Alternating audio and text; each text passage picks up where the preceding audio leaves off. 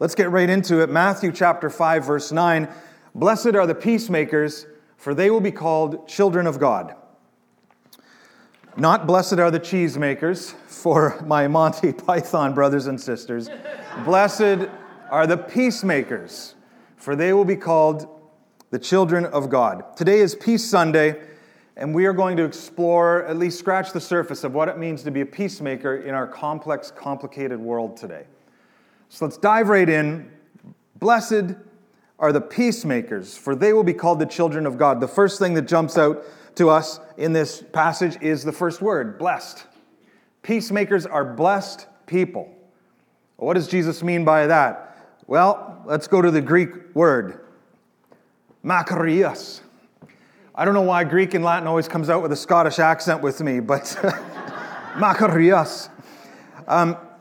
It means happy, fortunate. Jesus is saying peacemakers are joyful and content people. If you ever meet a so-called peacemaker who is miserable, be suspicious. And they're out there. Jesus says peacemakers are happy, joyful, fortunate, content people. And they are known as children of God. Now, of course, the original Greek here is huios, which means son. Doesn't mean children, it means son. And the phrase son of God, sons of God, has a particular meaning in many scripture passages. And it's not really to do with gender. All people are included in this. All people can be sons of God. But huios of God, sons of God, it means not just to be part of the family. It's not just that we are welcomed or born into the family or that we are adopted into the family. It means that we share in the inheritance and the authority of the family. And most importantly, we bear a family resemblance. We bear the family resemblance. Now, if those of you who have met my brothers, or if one of them was to walk in here, you would look at them and you'd be like, that's Troy's brother. That's a Watson face if I ever saw one. And if you saw my father, you would be like, okay, yep, they bear the family resemblance. They look like their father. When we went out to the East Coast, my family, a lot of my extended family lives in Nova Scotia. And was it 2 years ago or 3 years ago or 2.5 years ago, somewhere in that window, we went and we met a lot of relatives that I had never met. And they all said the same, oh, you remind us of your father when he was your age. You remind us of your father. And that's what Jesus is saying about peacemakers. Oh, you remind us of your heavenly Father, God. When I look at your life, I see the resemblance of God. That's what peacemakers are like. So what does it actually mean to be a peacemaker? So they're blessed and they have a strong divine family resemblance. But what do they do? What are they actually like? Well, this is going to blow your minds. But a peacemaker is someone who makes peace or works towards peace. I'll just let that sink. I'll give that a moment to just... But it's important to remember that the Hebrew word for peace is shalom. Now, Jesus spoke Aramaic, so he would have... The Aramaic word for shalom is shalem, but it means the same thing. Shalom is a huge word. It's much bigger than what we often think of when we hear the English word peace. So the word shalom means perfect welfare, wholeness, completeness, serenity, fulfillment, freedom from trouble, liberation from anything which hinders contentment. So to send your shalom, and that's how Jewish people would greet one another, and it's how they still greet one another, and Muslims, they always greet with... So the Arabic word for shalom is salam. So they're all connected. Salam, shalem, salam. And it means peace be upon you. Shalom be upon you. And churches, Christian churches, we used to do that too. But now we consider that too high church. That's Catholics and Anglicans and those people do that. It's interesting, Mennonites, which are known to be peace churches, we don't really pass the peace. That's what it's called in Christian circles. So the Jewish people would extend shalom to one another. That was their greeting, and it was more than just a word. To them, it was to wish the fullness of God's blessing upon that person and their family and their household. Now, I'm sure it became rote for many people, but the intent is to actually, I wish the fullness of God's blessing upon you, all the peace and prosperity and protection of God upon you and your children and your grandchildren and everyone you know. That's what it means to extend shalom. Amazing. There's a famous benediction in the Bible that we often use in our church services. It comes from the book of Numbers, chapter 6, verse 24 to 25. You'll probably recognize it. The Lord bless you and protect you. The very face of God shine upon you and be gracious to you. The Lord look with favor upon you and give you shalom. That's the essence of shalom. To wish the fullness of God's blessing upon one another. That's the goal of peacemakers. The goal of peacemaking is shalom, peace. Now, shalom and peace in the Hebrew Scripture in the New Testament are always connected to justice and righteousness. In fact, you can't have lasting peace, lasting shalom, if there is injustice, if there is unrighteousness, or what the Bible sometimes calls wickedness, selfish, self-obsessed, ego-based behavior. But where justice prevails in the land and righteousness prevails in the land, there is shalom, there is peace. Peace, shalom, flows from righteousness. There's many scripture passages. Isaiah 32:17 is one. The fruit of righteousness will be peace, will be shalom. So I was going to get into justice and righteousness, but that would get too long. The essence of justice and righteousness is this: right relationships. So to be just, to be righteous, is to be in right relationship with God, with your true self, with other people, with the animals, with money, with power, with the land, creation. It's to be in right relationship with everything that exists in God's creation. Be in right relationship in all spheres of life. That's the essence of righteousness and justice. And that's why Bible scholar William Barclay, and he interprets this passage, Matthew 5:19, he says, "Blessed are the peacemakers." Who are the peacemakers? Peacemakers are people who produce right relationships in every sphere of life. That's what peacemakers do. It's about producing right relationships. So if we are to have peace and shalom in our church community, that means we are cultivating right relationships with God, with one another, with the land, with creation, with things like money and power. In every sphere of life, we are cultivating healthy, loving, respectful relationships. Make sense? And when we do that, our shalom, our peace increases. So that's the goal of peacemaking. That's the qualitative mark of true peacemakers, shalom. That's the end goal. Now, there's a lot of activists and protesters whose goal is to defeat the enemy, to tear down the rich and the powerful, to destroy the wicked, to win the battle. And that's not true peacemaking. True peacemaking, the end goal is shalom and to get there, restoring right relationships. Remember, shalom is to wish the abundance, the fullness of God's blessing upon others. And true peacemakers wish the fullness of God's blessing upon as many people and as much of God's creation as possible. We don't segregate people based on all these things that we're segregating people based on today. Everyone, we want everyone to experience the fullness of God's blessing. But that includes all the animals and the rivers and the streams, the rainforest, everything and everyone to experience God's shalom, the fullness of God's blessing. That's a true peacemaker. That is their pursuit. What that means is peacemaking is not a weekend project or program. It is a way of life. It's not something we do from 7 to 9. It's who we are. And that includes every aspect of our lives. MCC has challenged Mennonite churches on Peace Sunday to think about peacemaking as food justice. And when I first read that was interesting to me. And here's what they've written. We all eat I'm assuming that's true. We all eat. We grow food. We are invited to the dinner table. Yet we are also called to be peacemakers. So how do our food choices contribute to peace and justice for our sisters and brothers and for the earth itself? In this Peace Sunday, MCC encourages us, well, a couple things, but two that I'll mention, to develop a spirituality of eating. Spirituality of eating, because it is a huge part of our lives, and it is spiritual. And Jesus talks about this.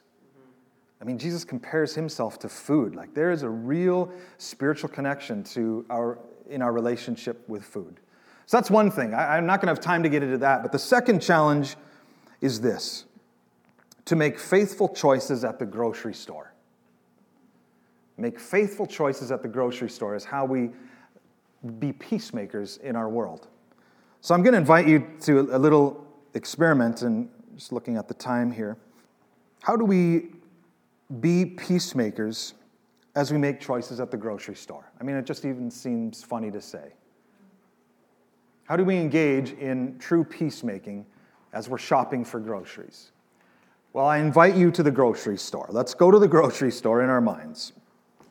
And as you have your grocery cart and you put food items into your cart, I would invite you this week to imagine the epic journey that food has taken to arrive in your grocery cart. Let's do an experiment here. Let's take bananas, for example. Now, fun fact, what is a cluster of bananas called? No. A hand. It's a hand of bananas, and doesn't that make sense? A hand of bananas. Did I make that up? Maybe. It's something for you to Google later. A hand of bananas. So imagine that you grab that hand of bananas and you put it into your shopping cart. And why don't you close your eyes? I'm going to invite you to close your eyes. You're in the grocery store. Picture yourself there. There's that wonderful elevator music playing. And you reach for the bananas and you put them in your cart and you imagine, what was the epic journey these bananas took to arrive in my shopping cart? And so you look at the little sticker to see where did the journey of these bananas begin? And you see product of Ecuador on there. Most of our bananas in Canada, all of our bananas come from Central and South America. Many of them come from Ecuador. So you see, this banana has taken a long journey from Ecuador. Now imagine that hand of bananas hanging on a tree in Ecuador. Imagine the hot sun beating down. And now you hear the sounds of a plantation. Machinery, people's voices. And now picture the workers on that banana plantation. And then wonder, how many hours do they work a day? How much money are they being paid for their hard work? What kind of work conditions do they have? What kind of dangerous pesticides are they exposed to? Many of the chemicals they are forced to use have long been banned in Europe and North America because they are toxic and do damage to human beings. Now imagine the village that worker goes home to, the family he or she goes home to. What kind of house do they live in? Now imagine that banana farm worker isn't an adult, it's a child. An estimated 42 million underage children are forced to work in Latin America, the majority of them in agriculture. Millions of children between the ages 8 and 13 are working 12 hours a day, working with dangerous pesticides and chemicals to provide us with low-cost bananas. Now imagine how these low-cost plantations are impacting the jungle and rainforest around them as big corporations expand their banana plantations. Imagine the devastation to soil conditions and the pollution runoff into the rivers and streams and the harmful impact on the health of the surrounding villages. Now imagine those bananas being loaded into backs of pickup trucks and driven to port, and then being loaded into massive cargo containers and put onto large ocean liners. Imagine all the people and all the resources involved in navigating that hand of bananas from an Ecuador plantation through the Panama Canal up the east coast of the Atlantic Ocean to North America, trucked across this continent, finally to your grocery store and into your cart. Countless lives, countless stories have touched those bananas in your shopping cart. Now ask yourself, what does it mean to be a peacemaker in our world? Remember, peacemakers are people who produce right relationships in every sphere of life. See, even though you're not aware of it, you as a consumer have a relationship with those plantation workers. You have a relationship with the rainforest and the rivers and the villages in Ecuador as a consumer. As a peacemaker, you have a duty to do anything and everything you can to restore right relationships with the people and the land of Ecuador. How do we make peacemaking decisions at the grocery store? Well, one way that we have begun this peacemaking journey is through fair trade, organic, ethically produced goods. 1% of bananas in Canada are fair trade, ethically produced bananas. And the reason for that is they cost more. The latest stat that I could read is they cost 40 cents more per kilogram. Now, fair trade producers say the reason the cost differential is so significant is because there's a lack of demand for fair trade, ethically produced bananas. And that the more the demand goes up for fair trade, ethically produced bananas, the cost will come down, that relationship between supply and demand. So perhaps one of the things we could do as peacemakers in this particular example is to increase the demand for fair trade, ethically produced bananas in Canada, or at least in Stratford, Ontario, right? That's one thing. Now here's where things get overwhelming, is everything that you put in your grocery cart has an epic journey and a story. And at some point, you're like, I need to check out. I mean, there are too many needs in the world. There are too many horror stories, atrocities. I can't fix every problem in this world, right? I mean, the reality is, for most of us, money is tight, right? There's just no way that we can, I shouldn't say there's no way. It would be very difficult. It would be a significant change to our lifestyle to start making every decision, every consumer decision, based on what is a peacemaking decision and what is not, right? That'd be very significant. And I would be a hypocrite if I got up here and said, that's how I live. I'm on this journey. But the alternative is not to just, okay, I'm not going to think about it then. Because it's too painful to think about those poor plantation workers in Ecuador. I don't want to be thinking about that. That makes me feel bad. And I just want to enjoy my banana. That's not the solution, right? At least WWJD, what would Jesus do? Pretend the problem doesn't exist. I don't think so, right? So it's got to be something in the middle. We are responsible to change everything that is wrong with the world and just pretend that there's nothing wrong with the world. There has to be a solution somewhere in the middle. And my proposal is this, baby steps. I am a big believer in baby steps. A journey of 1,000 miles begins with a single step, right? So small changes made consistently is the best way to make change, to create change and transformation. Small changes made consistently. So what I would encourage us to do is okay, once a month, because the science says it takes about 30 days to make something a habit. 3 months, it's a lifestyle.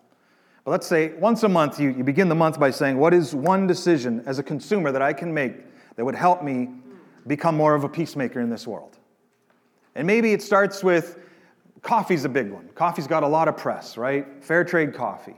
Fair trade, ethically produced coffee. Maybe it starts there. Okay, and here, I want to dispel a lie. I was raised with this lie. And maybe when it started, it wasn't a lie. I don't know, but it's a lie now. And the lie is this, that to be a good steward is to spend the least amount of money as possible. I've equated frugality with being a good steward. Anyone else? To be a good steward means you pay. That's not true. To be a good steward, to be a peacemaker who follows the way of Jesus, is to spend the least amount of money as possible on yourself in ways that honor and bring shalom to all the people, the animals, and the land that helped bring you whatever it is that you're buying. Does that make sense? Yeah. So there's a qualifier there. What that might mean, for example, is spending more on fair trade, ethically produced coffee. Now there's something inside, a Mennonite or a Scottish person that's like, oh, I can't do that. That goes against my stewardship training. You need to reconfigure what it means to be a good steward of all of God's creation. And to be a good steward of all of God's creation, your bank account is a very little part of that. Very insignificant part of that. So when it comes to coffee, that's one place that you could start.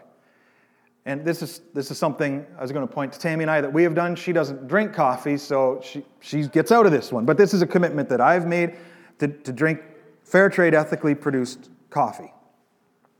And that has become a part of my life now. That's just become a lifestyle. So then after you make a decision, whatever it is, then that's a part. Now what's another decision I can make? Once a month. What's another decision, habit that I can develop as a consumer that will help me become the peacemaker that Jesus calls me to be? And maybe it's, I'll only use reusable water bottles, no more plastic water bottles, only reusable water bottle and reusable coffee mugs. Maybe that's a next step. And I would encourage us to do that as a church, right? Because remember, to be a peacemaker means we resemble the divine family. Is Jesus walking around with a paper coffee cup? Right? No. I can just imagine how Jesus would have made his coffee mug by himself, right? Like it'd be awesome. I'm not saying you have to make your own reusable coffee mugs, but I think that's a step that we could take, right? We're supposed to resemble the love and the peacemaking of our Father. So let's start working to be known in the world as peacemakers. So maybe another decision is how you purchase clothing. And again, comes back to how much money you want to spend. I mean, maybe being a good steward and a peacemaker in the world is spending $100 for a shirt that's made in Canada rather than buying 3 shirts for $25 that were made in a sweatshop in Indonesia or somewhere. You know what I'm saying? Or maybe it means wearing that shirt until it can't be worn anymore and you're still modest in public, I suppose. Wearing the shirt even though, that was last year's fashion. Wear the shirt or skirt or whatever it is, That's a peacemaking decision. Wear the shirt until it wears out. How about that? There's so many different ways that we can creatively be peacemakers with our consuming habits and decisions, right? And this can be overwhelming. I get it. This, but one step at a time. One decision at a time. Every month, the beginning of the month. How, as a consumer in this world, how can I become more of a peacemaker, the peacemaker that Jesus calls me to be? Am I making sense at all? And this is a heavy journey, I know, because, man, I've got so much stuff to think about, and now I got to think about everything that I put in my shopping cart. Like I said, no, just one thing a month. That's sustainable. That's practical. Now, if you want to do more, I'm not going to hold you back. No, only one change a month. How dare you change your whole life to become a peacemaker? Now, you go at your pace. You do you. But I think that's an easy minimum, right? Like, the world needs more peacemakers, without question. And here's the good news, because we are all very self-interested people, each and every one of us. Jesus says, happy are peacemakers. They are joyful, content people. So if you're looking for more happiness, more joy, more contentment in your life, try peacemaking.